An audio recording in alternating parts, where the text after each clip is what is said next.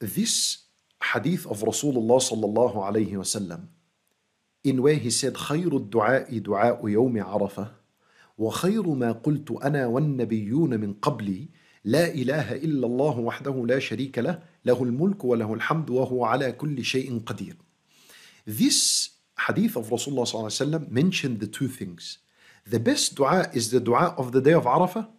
And then he said, the best thing I said and the prophets before me said was, لا إله إلا الله وحده لا شريك له له الملك وله الحمد وهو على كل شيء قدير. What is the relationship between الدعاء and this dhikr?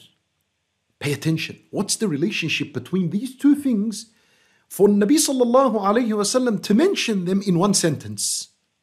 The secret and the wisdom behind this is that At-Tawheed, the oneness of Allah, which these are the words of At-Tawheed, La ilaha illallah, wahdahu la sharika lah, these are the words of At-Tawheed, they are the key to an accepted dua.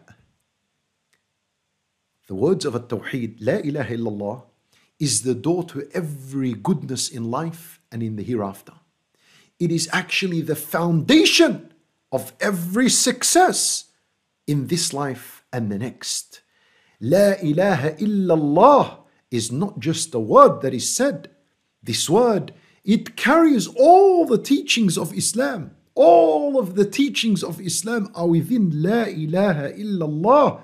وحده لا شريك له له الملك وله الحمد وهو على كل شيء قدير.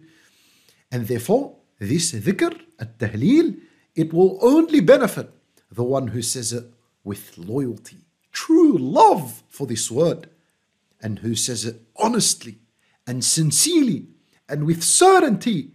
He doesn't doubt, he is certain that there is only one Lord worthy of worship, and that is Allah, and true belief in Allah Azza wa Jal. If these are the qualities you have, that word at-tahleel will benefit you immensely in this life and in the hereafter.